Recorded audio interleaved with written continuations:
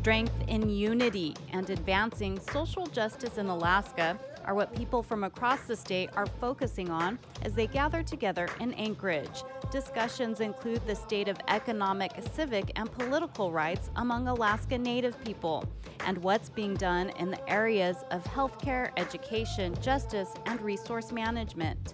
Many Native leaders say decision-making in these areas needs to include their voices on the local, state, and national level. Officials from various levels are among those meeting with leaders and community members. Join us as we take a look at advancing social justice in Alaska right after the news.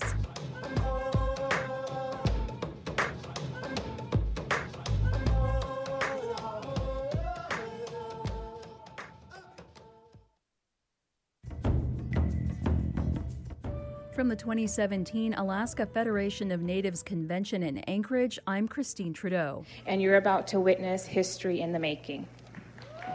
The nation's first compacting agreement between tribes and the state government was signed on the opening morning of the AFN convention. That was AFN General Counsel Michelle Borromeo making the announcement after Alaska Governor Bill Walker and Lieutenant Governor Byron Mallott gave speeches about the urgent need to address social and economic problems in rural parts of the state. Signed by the governor and at least 17 tribes, the compact allows the state to yield authority to tribes to deal with cases where children are taken into state custody. More than 60% of those children are Native, and the state is woefully short on facilities to deal with them, particularly foster homes. Under the compact, the tribes get state resources to deal with these cases in what everyone hopes will be more culturally sensitive ways. State Health and Human Services Commissioner Valerie Davidson, originally from the village of Quingilingok, where Yupik is still spoken, is one of several dozen people, most of them women, who have been deeply involved in a year of intense behind-the-scenes negotiations on the compact. It's about our children was said repeatedly, and that was made clear after the signing, when reporters asked her why this was important to her. After a long pause, she asked them to think about it from a child's point of view. And so imagine being in the most challenging situation of your life. That's very traumatic, that's very scary, and you are having to use a language that is not your own to be able to talk openly and freely about what your family is experiencing. Some tribal organizations are already handling custody cases under the Indian Child Welfare Act. Richard Peterson chairs the Tlingit Haida Central Council. He said Wednesday the agreement moved him to tears and that this is tribal recognition. Putting the power in the hands of the tribes, recognizing that we have the wherewithal through our own sovereign nation to take care and of our children and restore our families. Peterson, who also chairs Governor Walker's Tribal Advisory Commission, said this agreement points the way toward future tribal compacting agreements soon on other state programs, including transportation, education, and other areas, because it could be more efficient and save the state money. Earlier in the day, the appointment of an Alaska Native to head the Bureau of Indian Affairs was greeted with enthusiastic applause when it was announced by Interior Secretary Ryan Zinke in a pre-recorded video. Tara Sweeney served on the Alaskan Federation of Natives Board, and I'm proud that we're now. Sweeney, an executive with the Arctic Slope Regional Corporation, said it was an honor to be nominated. And I hope that, if confirmed, I will represent Alaska and the Native American community well. In a morning keynote speech, Sergeant Jody Potts, Village Public Safety Director for the Tanana Chiefs Conference, described going out hunting caribou for her family before delivering a plea to both tribal councils and Native Corporation boardrooms to reflect on the values handed down of respecting the land, the people, their way of life. We need the courage from our leaders to say, no, we're not going to develop in the Arctic Refuge at the birthing grounds of the caribou. We're going to protect the Arctic Refuge. We're going to protect Bristol Bay and the watershed of the salmon. That's who we are. We were protectors. We're defenders of our people, our way of life, and our land. Panels on social justice and tackling the opioid epidemic in all Alaska Native communities followed later on Thursday, along with a speech from Don Benton, a Washington state senator who ran Donald Trump's transition team and now heads Selective Service. Benton asked for help getting the word out to the 41% of Alaska's young men who have not registered for the draft. On Friday, the agenda will cover a number of updates from the committee reports. Special guests include Kim T. Hee, president of the Native American Contractors Association, and in the afternoon, community speaker Paul Charles from the Newtok Tribal Council. Panels also include perspectives on climate change and Alaska's military leadership. From Anchorage, Alaska, I'm Christine Trudeau. The AFN newscast produced by Koahnic Broadcast Corporation and Native Voice One. Funding support from South Central Foundation, Arctic Slope Regional Corporation, Centers for Medicare and Medicaid, Shalisto Corporation, ConocoPhillips, ExxonMobil, Manalik Association, and the Rasmussen Foundation. This is a production of KNBA, Koahnic Broadcast Corporation, and Native Voice One, the Native American radio service.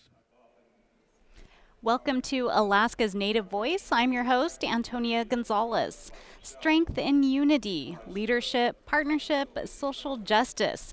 That's the theme of the 2017 Alaska Federation of Natives Annual Convention. AFN leaders say building relationships and getting people motivated is part of the effort at the annual event to help organizations, tribes, and community members statewide.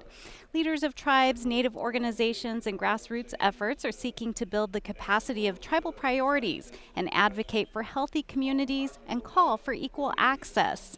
We're taking a look at social justice in Alaska today, and I have some guests joining me to talk about this, and let me have them introduce themselves. Go ahead. Well, good afternoon. My name is Richard Peterson, and I'm the president of Central Council Tlingit Haida Indian Tribes of Alaska. Thank you for joining us.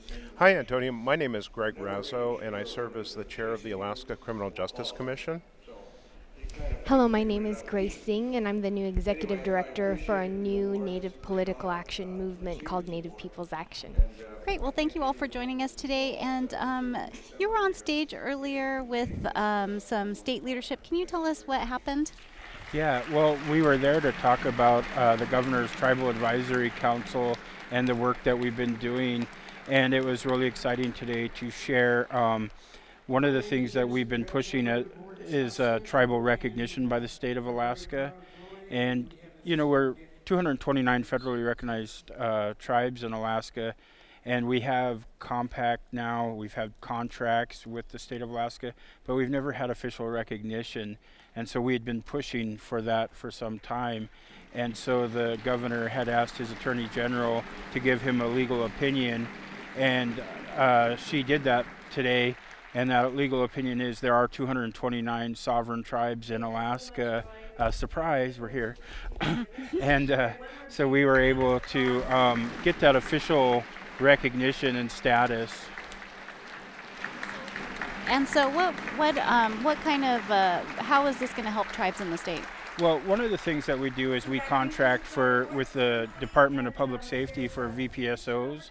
And out of all the contractors, they're all tribal organizations or tribes, and then one is the Northwest Arctic Borough, and they're actually a municipal borough, and they actually have kind of more rights than we do.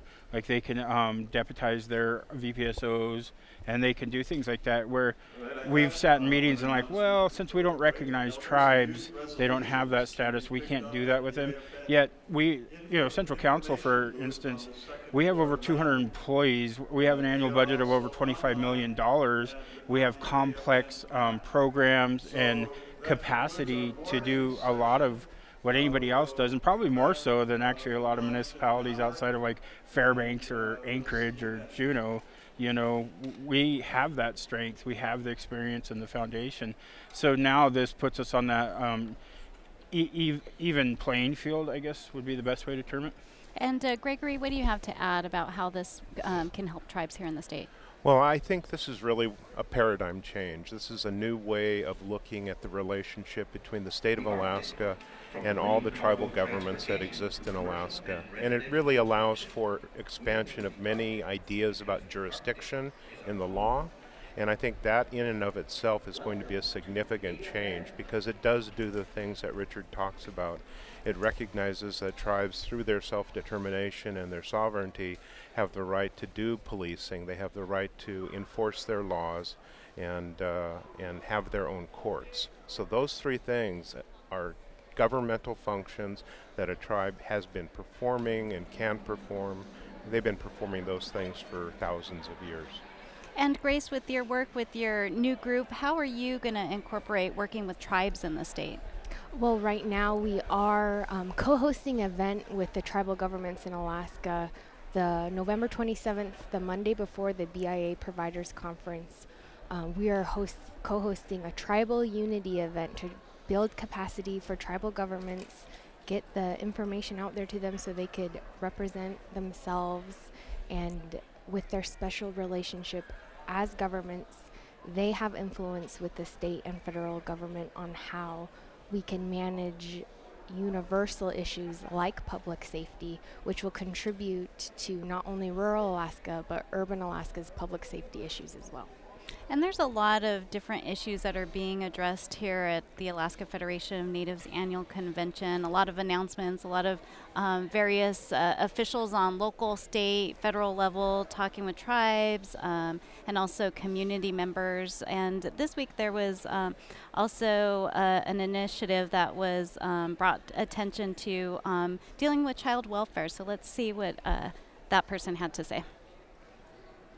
For this compact, we've been really negotiating for about the last year and negotiating language for about the last 8 months. The compact is a government-to-government agreement between the state of Alaska and tribes who are interested in assuming a wide variety of child welfare services. So a tribe will be able to decide what kind of services they feel like they can provide on behalf of their community. So some tribes may be starting with assisting with home visits. Other tribes may be interested in licensing foster homes, and other tribes may be interested in providing a broader array of service. You know, some tribes, quite frankly, have been operating child welfare programs for a long time. They have 4E agreements that have been in place for several years, but this really takes us to the next level. Right now in Alaska, we have a pretty significant disproportionality problem. Alaska Native children make up about 22% of our state's population for children, but represent about 55 to 57% of children in out-of-home placements are Alaska Native or American Indian. And so that kind of disproportionality tells us that we know what we're doing right now isn't working and we can do better. This model is really modeled after the Alaska Tribal Health Compact, and what we've seen in tribal health is that when the federal government was providing health care on behalf of Alaska Natives in small communities or large communities, there's only so much you can do from outside. And what we saw is that transition from 100% federally operated programs to tribally operated programs in the tribal health system. And what we learned from that experience is that children and families have better outcomes when care is delivered closer to home.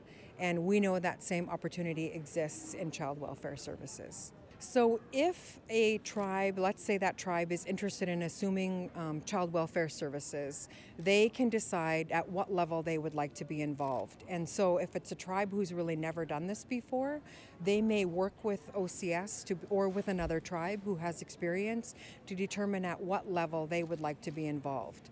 So they may be interested in assisting with the investigation, they may be interested in doing the investigation, determining placement, licensing of foster homes, etc. So it can be a small thing or it can really be a large thing depending on what the tribe is interested in doing. This has never been done before, and it was pretty significant. There are federal and tribal compacts, but this really is the first state tribal compact for the provision of child welfare services in the country. And that was Valerie Davidson with the Alaska Department of Health and Social Services, and she was talking about the compact and child welfare. And Richard, she had said that tribes will be able to decide what level they want to be involved in. Can you share a little bit about your plans? Yeah, well, Central Council, we still have to negotiate actual contracts now under that compact. And so Central Council, like some other regional tribes or tribal organizations, have already been operating a lot of these. This really just solidifies it a little more. And so like we signed a 4E agreement, I think almost 2 years ago. And our Tribal Family Youth Services has built a capacity. We partner with OCS now, already do home visits. We have clinical therapists on staff now. So, we're going to be able to decide for ourselves kind of what level each one we want to take. And so we're going to look at it and see what capacity we have and what capacity we can grow to. And luckily, through this, we'll be able to kind of do it in baby steps if we need to, or take a giant leap if we're already there. And Gregory, how do you see this fitting in with children here in the state? It's really a huge step forward. I practiced children's law for many years, and oftentimes you would have the Indian Child Welfare Act worker in the courtroom, but they weren't afforded the same position that the lawyers for the state or the lawyers for the child had in a courtroom, and that'll be different going forward. This recognition and this sort of service, so that we have self-determination by our tribes in order to perform the kinds of service that are best for our children, it's really a giant step forward. And Grace, do you have any input on maybe providing culturally relevant services when it comes to an issue like this? Yes, definitely. Tribal governments in Alaska have a lot of federal funding to provide and to better provide services for our children that we can dictate be culturally relevant. And, protection of our children should never be a policy call. All governments in Alaska should be just as invested in protecting Native children. And this is a huge step forward that the Alaska Native vote got us. And moving forward, we'd just like to continue to build capacity to advocate for these crucial policies. And there's a lot of different meetings, a lot of different conversations taking place. And right before AFN was the Tribal Leaders Conference that took place. We got a chance to speak to people there and see what are some of the issues that they were talking about. So let's go to one leader.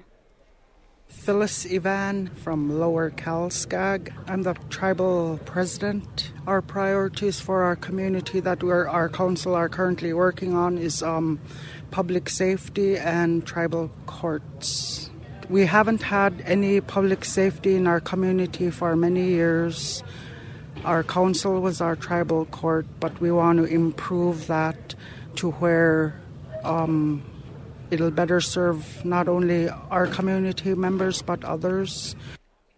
And that was Phyllis Evan talking about public safety and tribal courts being one of the top tribal priorities for her.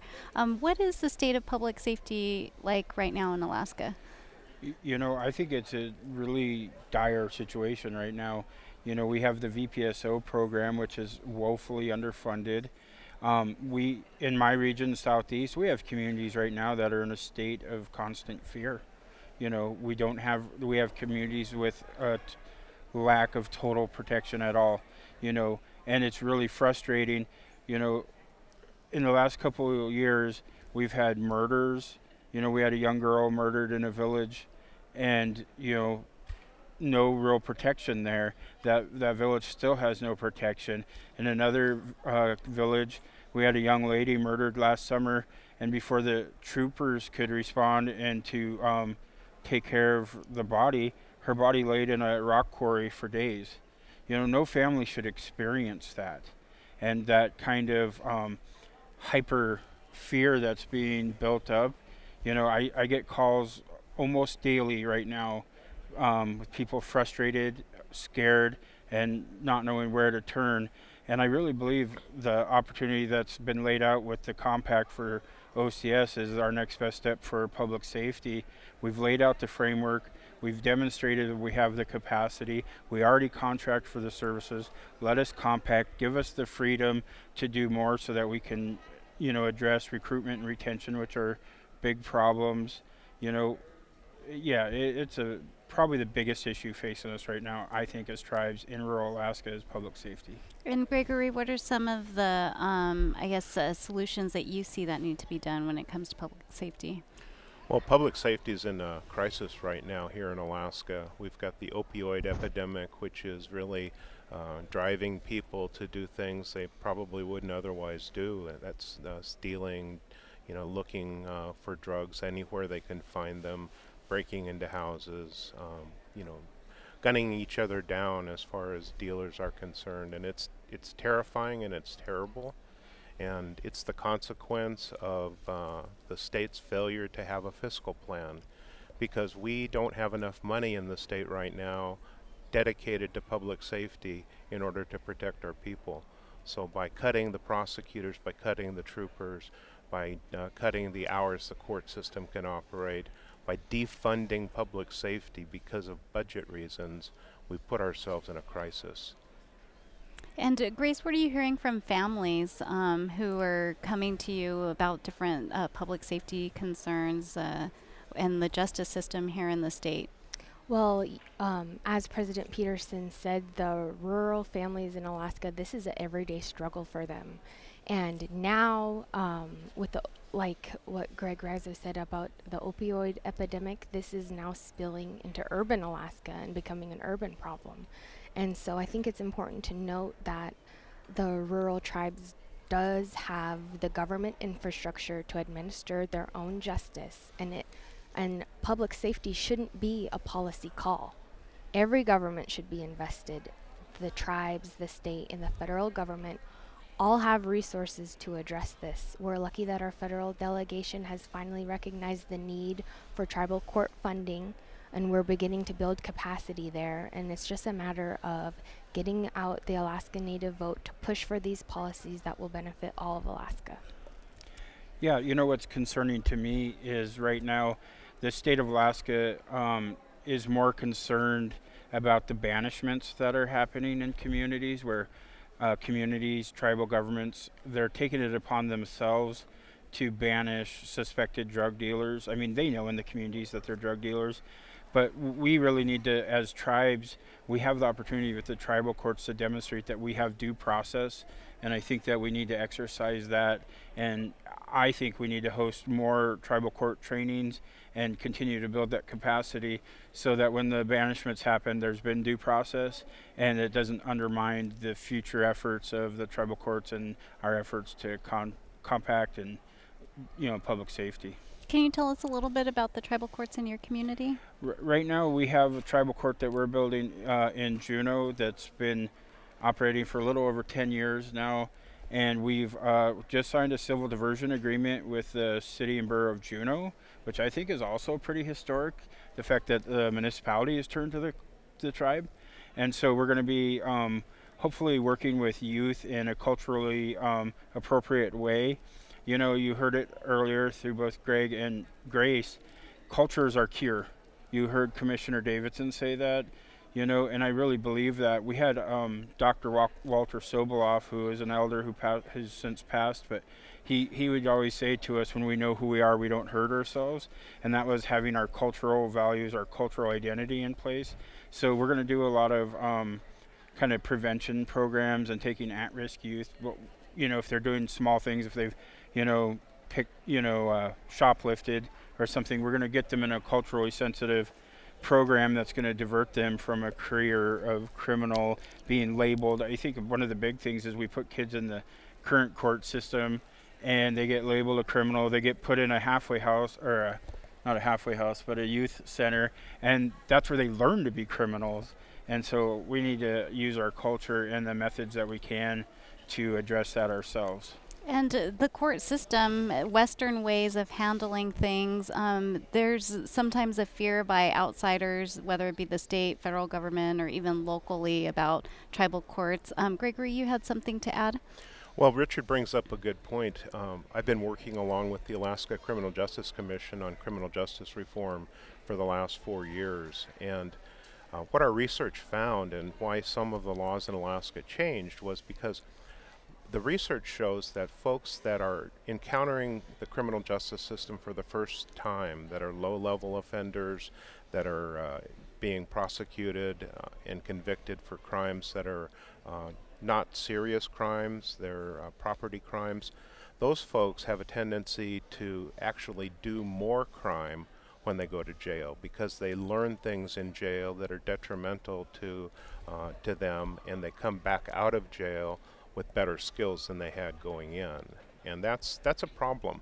That's why those are the folks that should be diverted to tribal courts, that should be given the opportunity for diversion agreements, because sentencing and going to jail isn't always a good punishment. Sometimes the punishment, the alternative to sentencing, is actually being treated and going through treatment. And that's a more productive thing than jail. Go ahead, Grace. I was just going to note that restorative justice initiatives will benefit all of Alaska. The criminal justice rates throughout the country and the amount of money we spend on incarceration isn't worth the recidivism rates. This isn't how public safety should be resolved. And now that we have the opportunity to prove that cultural relevance and even the type of restorative justice where you make that low-level criminal feel valued in the community enough to come together and address an issue, that's where we can have real restorative justice in not only our rural areas, but in urban areas as well. And Richard, can you comment on maybe the perception of tribal courts versus, well, they're a tribal court?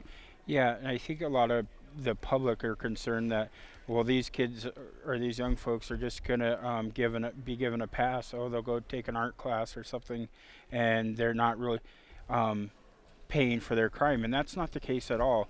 It's really about accountability. It's taking ownership of your actions and seeing how it not only affects your future, but affected the person that you might have committed the crime against. Whether, if you shoplifted and it's a small mom and pop store, they're struggling just to keep the lights open and pay the rent to keep that business going, and you've had an effect on them. And so it's taking that kind of accountability and helping them realize they have a positive place in our community, and that they can, even though they've made a mistake, they can make atonement for that, work with that shop, maybe volunteer some hours there, whatever, to repay their crime, but then also do it in a way that builds them up instead of tearing them down. And the cultural aspect of it, Grace, you were talking about restorative justice. So what do you think about what Richard was saying about bringing back and making somebody feel welcome in the community? Yes, especially for my generation and younger, I think it's important to make that connection back to our culture and our traditional ways of life. I think there's a huge disconnect now, especially with kids like me who grew up in urban areas. We don't always feel at home or valued by our community, but when we see our community reach out to us, especially when a crime has been committed, enough to communicate that restorative justice and your life's trajectory is so important to our culture and the future of our people, is powerful. Well, today we are at the Alaska Federation of Natives annual convention, and we have some guests joining us to talk about social justice. The theme of this year's convention is strength and unity, leadership, partnership, social justice. There's a number of issues that are being discussed. There's also a lot of different events and activities that take place, not only here at the convention, but also a lot of meetings. As we said earlier, this is an opportunity for tribal leaders, AFN delegates, community members to come and hear from a lot of different leaders, local leaders, state leaders, federal officials. And so we're taking a look today about advancing social justice in Alaska. We have to take a quick break, and we will be right back.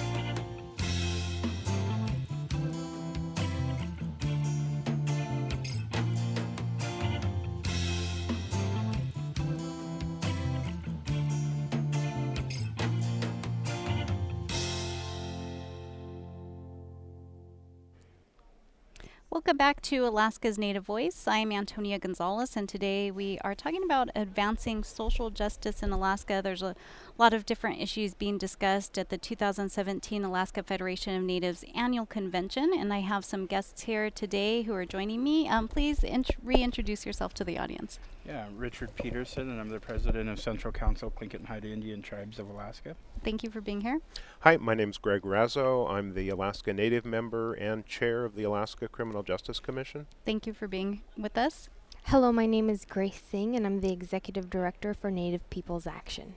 And Grace, I haven't really given you a chance to explain what your new organization is. Go ahead. Yes, Native Peoples Action aims to build the capacity of the Alaska Native voter electorate and the capacity of Alaska tribal governments to push for these social justice policies.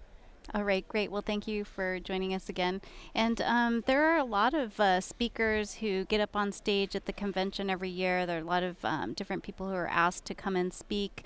On Thursday, we heard from Sergeant Jody Potts, who was one of the AFN keynotes. Let's hear what she had to say. We need the courage to stand up for what our values tell us, and they tell us to protect the land.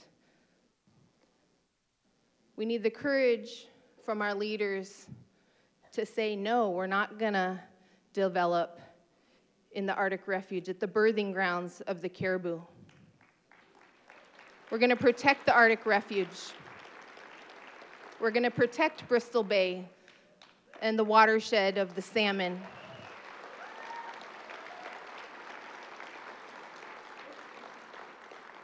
That's who we are. We were protectors. We're defenders of our people, our way of life, and our land. When I think of partnerships, especially today, you know, we really need to work on our partnerships, and sometimes that means our partnerships among our own. You know, it's really disheartening when sometimes money comes between our people and our way of life and our values. And I really want to encourage our leaders to partner with our tribes. Our tribes are federally recognized. They are considered sovereign governments. There is so much strength in that. Now, they don't have a land base. How can we strengthen our tribes? How can we partner with our tribes? They're going to be the ones that lead us into the future. The tribes are grounded and rooted in our traditional values like no other. I've seen it. Social justice. I think about what my mom taught me. She was really a social justice warrior. She taught me to advocate for myself. She stood up for what was right. A lot of women in my community did. And that was Sergeant Jody Potts, who was giving an address at the Alaska Federation of Natives Annual Convention. Grace, she talked about a social justice warrior and touched on women. What are your thoughts on the importance of women being social justice warriors? Yes, well, Alaska Native societies are traditional matriarchal. And I was raised by a very strong Alaska Native woman that instilled in me our traditional values. And she never backed down from a fight, even with my dad, on those important issues.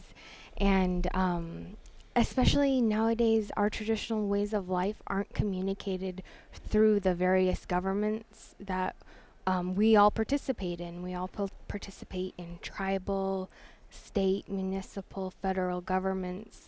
And when those governments don't align with our way of life, our traditional ways of life suffer. And even on a very local level, our tribes need to represent those interests. Our corporations need to represent those interests.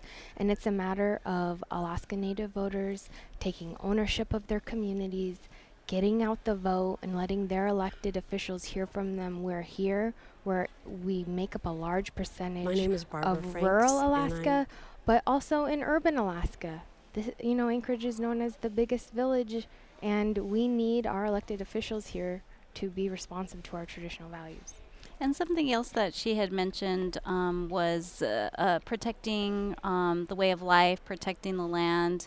And then there's always this balance between protection and development, economic development, resource development. Can you explain a little bit about how your tribe sees a balance or tries to balance that out? Sure. Right now we have an issue in Southeast with transboundary mines. These are mines that are happening on the Canadian side of the border, but the headwaters flow into our area.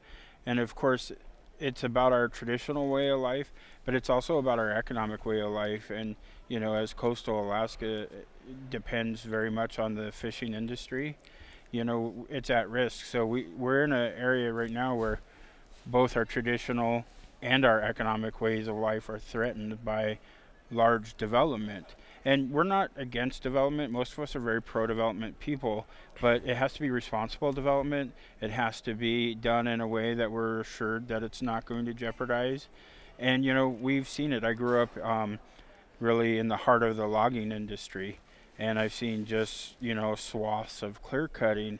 And, you'll hear the argument, well, it grows back, we're in the rainforest. Well, that's true, but my community, because of following the standards that were in place with buffers and things, our watershed was declared a disaster by the governor when I was mayor there, because they cut into our watershed, and then we live in a rainforest. Our high winds, high rains really impacted us and destroyed our watershed. So we had to really deal with that issue.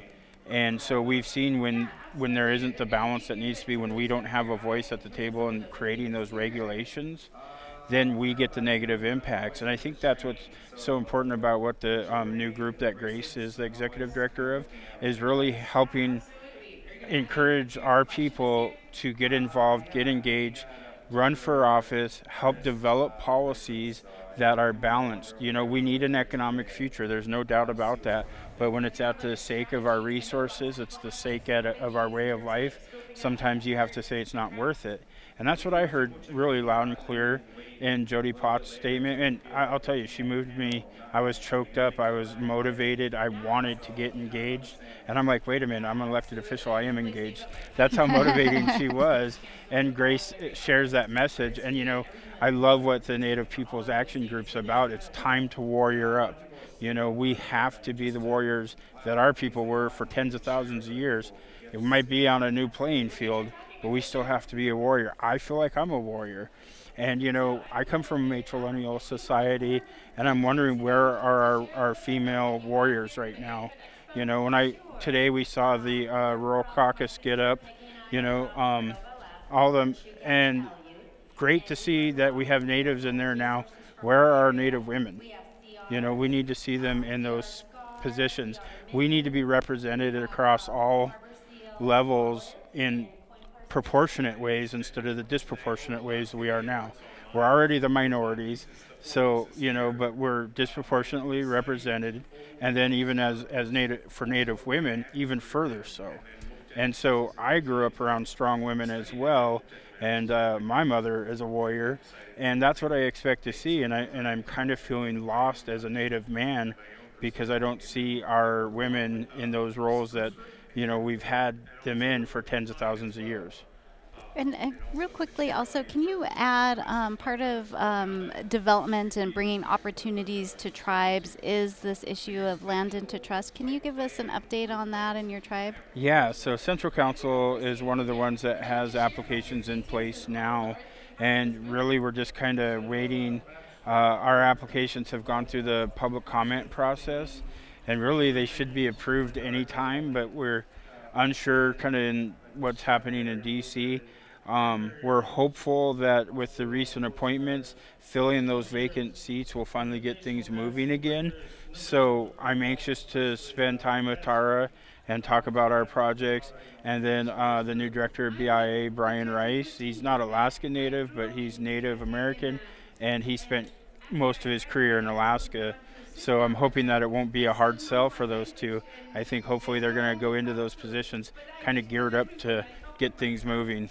And so let's go ahead and talk about this appointment. We have Tara Sweeney, who has been tapped to serve as Assistant Secretary for Indian Affairs in the Trump administration. She's here. She was on stage, and we got some reaction from AFN. Hoffman. I'm the President and CEO of Bethel Native Corporation, and I serve as the co-chair of the Alaska Federation of Natives. The Alaska Federation of Natives is ecstatic about the appointment of Tara as Assistant Secretary of the Department of Interior. It's empowering for Alaska Native people, for Native Americans everywhere. Tara's caliber is, she's stands on her own. She is well-versed in Alaska Native corporations, in Alaska Native tribal operations. She's a tribal member. She has served on the Alaska Federation Board for many years, served as a co-chair as well. She was always very engaged with corporations and tribes and the nonprofits. She grew up in Barrow, so she has that rural Alaska experience that will give her the breadth to be able to relate to people on so many levels. Her experience is really well fitted to serve in this federal capacity. I think she will be a resource not only for Alaska Native people and Native Americans, she's going to be a resource for the federal government in a way that no one else in that role could be. I think the expertise that she brings is her ability to engage. Regardless of the topic, Tara is open-minded. She knows how to establish forms of engagement across geographic locations, across the state of Alaska. When she was involved with AFN, she would host teleconferences to provide a level atmosphere for engagement from people to call in from the smallest village to the largest community, and she would give them a forum to be heard. So that's what I think Tara will bring that people will appreciate.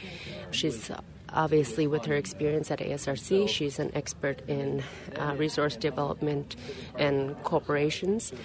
But she's also served on her village corporation in the board, so she understands the function and purpose of the small village corporations as well. It's been her life's work to be involved with Native issues and organizations.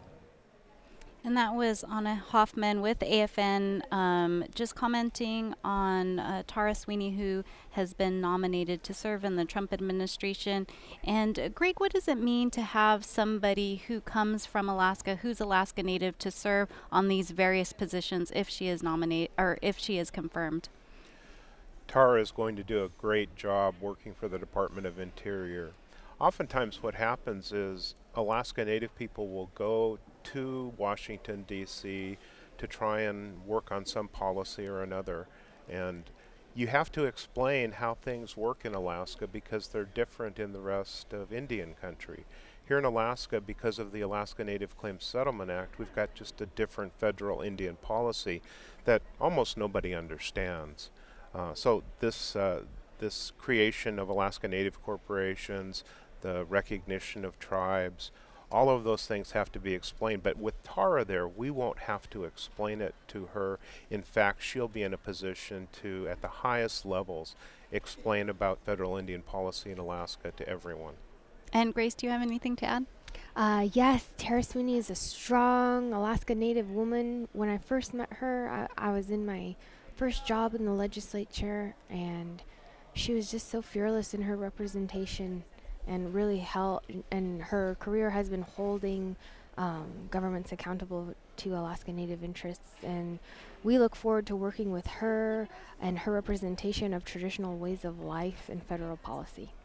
And there's also here at the convention different types of social issues are being discussed, and something that, you know, there's a lot of people advocating for a lot of different issues. And somebody I talked to has suicide is really, and suicide prevention work is really close to them, not only here in Alaska, but the lower 48 Native people are really struggling with this issue. So let's hear what she has to say. My name is Barbara Franks, and I'm with the Statewide Suicide Prevention Council. One of the things that we're trying to do is continue to lift the carpet of the stigma and taboo that still is attached to suicide, and having community members come in and tell us what concerns they have and what gaps we could try to help them close up, because we're so few and far between our neighbors, and we're all spread out. It's really difficult to have the resource that some larger communities have, like Anchorage. And what are some of the challenges that are facing people today, especially here in Alaska, you said there's still a taboo about suicide? What are some of the other challenges? I think our depressed economy has a lot to do with it. The Fish and Game have rules and regulations, and they're getting more strict on that. A lot of people who depend on subsistence aren't able to do that because the window to go out and get food for the winter is a really close window. So I see a lot of businesses around the Kenai Peninsula area where I live right now, and a lot of organizations are closing up shop, and so what are our men supposed to do to provide for their family? Like be an honorary auntie and honorary uncle to help our young people make it through that rough storm. And what drives your passion to work on this issue? Why are you so involved? And you've been involved for many years. Tell me a little bit about yourself and why you do this. Well, come December 14th, it'll be 20 years since my son died. And it's, the one thing I want people to know is that there is healing that is taking place. And when we change how we talk, people used to say to me, but he was only 23. But in order for me to heal, I needed to change how I said that. I say, he blessed me with 23 years of his life. And when I look at it that way, it gives people hope that someday I'll be able to talk about my son without shedding that tear. But I look back on the memories that he shared with me, and there are a lot of happy ones, and so everybody's on their own personal journey. And that was Barbara Franks, who is talking about suicide prevention efforts, and she touched a little bit about some of the challenges that people are facing, including jobs here in the state. And Richard, she had mentioned that often it's a taboo to talk about this. What are your thoughts? Yeah, I agree. I think, a lot of the issues that are facing our people kind of lay in the darkness, and even in our own culture, in our own families, we tend to either ignore or leave them in the dark. And, as hard as these conversations are, it's kind of time to drag them into the light and talk about them openly and honestly and courageously. And it's really difficult to do that, I know.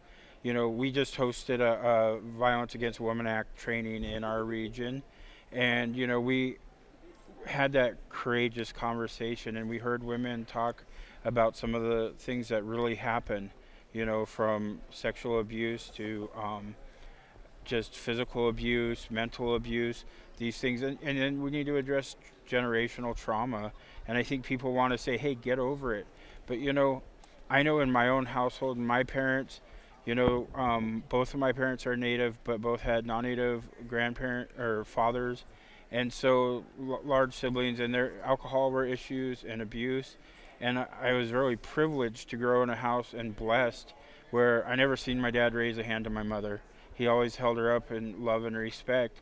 But both of them came from families where that wasn't the case. I was an only child who grew up not knowing I was an only child, because I would wake up and we were a safe house and a refuge for those in our family that were abused. And, it's hard to talk about, hey, I woke up to my auntie and I hadn't seen in years and she had 2 black eyes. We don't want to admit those things and talk about them. The fact that my parents had to, without help from OCS, because OCS said they weren't good enough, but they took in nieces and nephews. And that's a real hard issue to address, But I think we're developing programs. Central Council is really blessed. We have a really strong tribal court system developing, We have an amazing judge in Deborah O'Gara, and our Chief Justice, Michelle Demert, comes to us, and she was nationally involved with helping not just draft some of these laws, but testifying to them. And I think it's our tribal courts where we're going to start seeing the healing take place, and really, unfortunately, having to shine that light in some really dark places. But I think we have the wherewithal and the talent and the capacity to do that. And Greg, your thoughts? Well, I'm older than both Richard and Grace, and I grew up in the era when it wasn't good to be an Alaska Native. It was something that you didn't talk about. It was something that you tried to pass if you could as a non-Native person. And that created a culture of silence. And so when I was growing up, to be identified as an Alaska Native person, especially coming from the part of Mountain View that I grew up in, you knew that was going to be a problem, and you did everything you could to avoid it. So that culture of silence exists today, but much less so, because we're teaching our young people the things that Richard is talking about and the things that Grace is talking about, that now you can be proud to be Alaska Native, and along with that pride comes the ownership and the leadership of becoming involved, becoming a person that can confront things like suicide prevention, that can confront domestic violence, child abuse. All of the things that plague our people are things that we can directly confront these days, because now we have a different way of looking at all of our people. It's not something to be ashamed of, it's something to be proud of. Go ahead, Richard. You know, I think I'm going to bring some hard truth too, though.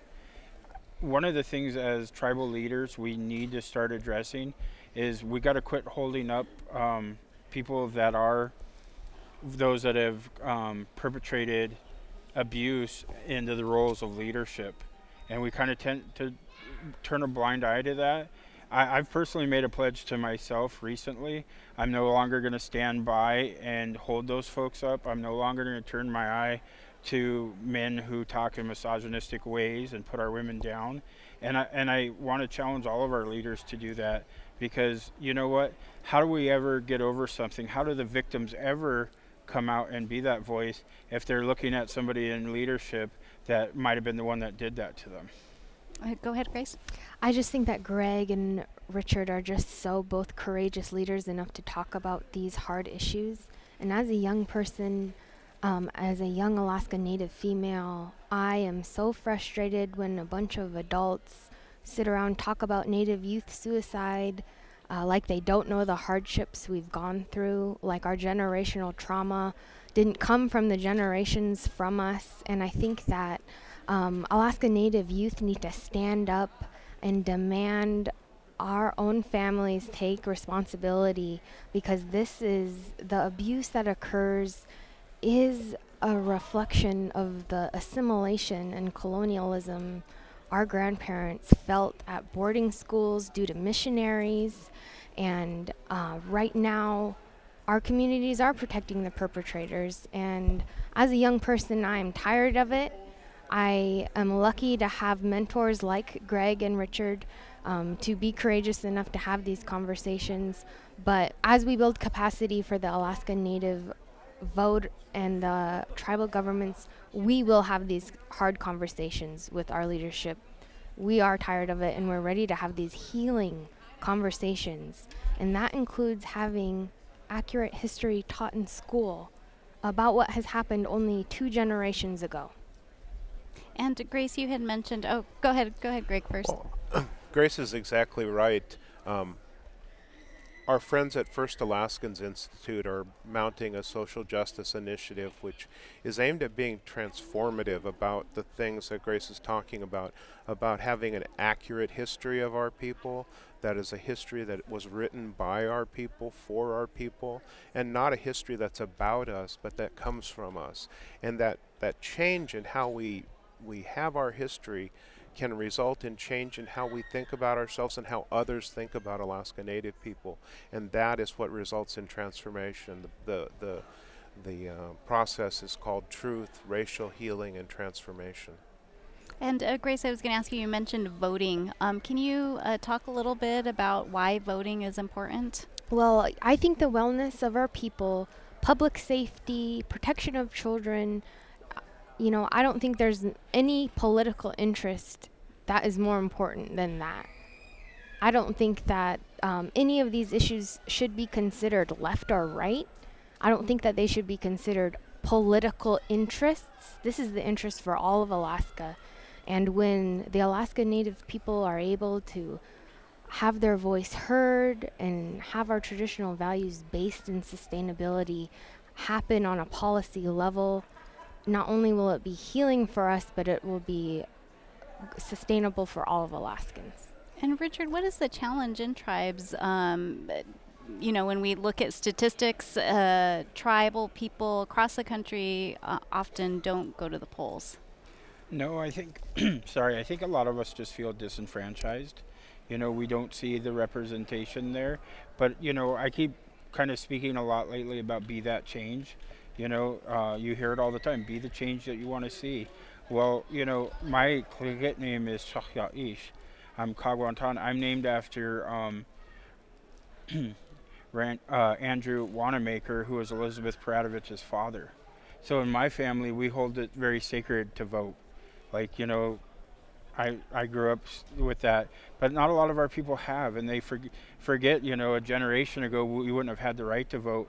Women would not have had the right to vote if it wasn't for Elizabeth Paradovich, not just Natives, but women. And I think, we got to be constantly vigilant. We have to be constantly reminding ourselves of that.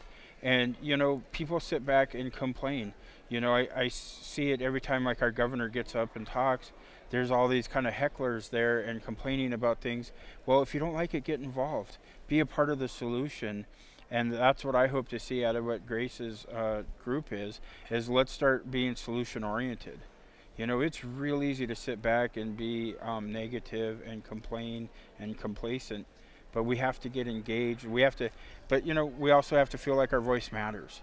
And so I think that's on us, and I'm proud of Grace and the group that put this together, because it's time for us to quit being complacent and to show that we matter. When we joined together, we all learned how to spell Murkowski together, right? So we got Murkowski elected because the Natives unified. Well, we should do that every election, and not just statewide or national, but at your local level. I sat last year in the City Borough of Juneau fighting to keep our Tlingit language class going, and we showed up in mass and we made a difference. We have to continue to demonstrate everything matters, not just this one issue, not just language, not just this, but everything. We have to be there. And then we struggle to protect our languages. Well, if we were there voting, we would be doing it. If we voted and passed a measure that Alaska Native Indigenous languages were a requirement for school, even one semester, we'd save every language. Why aren't we doing those things?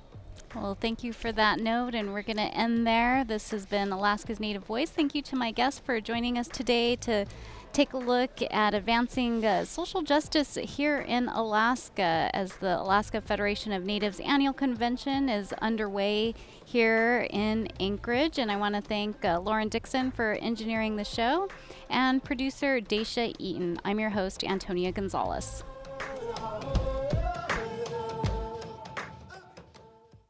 AFN Alaska's Native Voice, produced and directed by Antonia Gonzalez, Daisha Eaton, and Nola Daves Moses. Funding support from South Central Foundation, Arctic Slope Regional Corporation, Centers for Medicare and Medicaid, Shalista Corporation, ConocoPhillips, ExxonMobil, Manaluk Association, and the Rasmussen Foundation.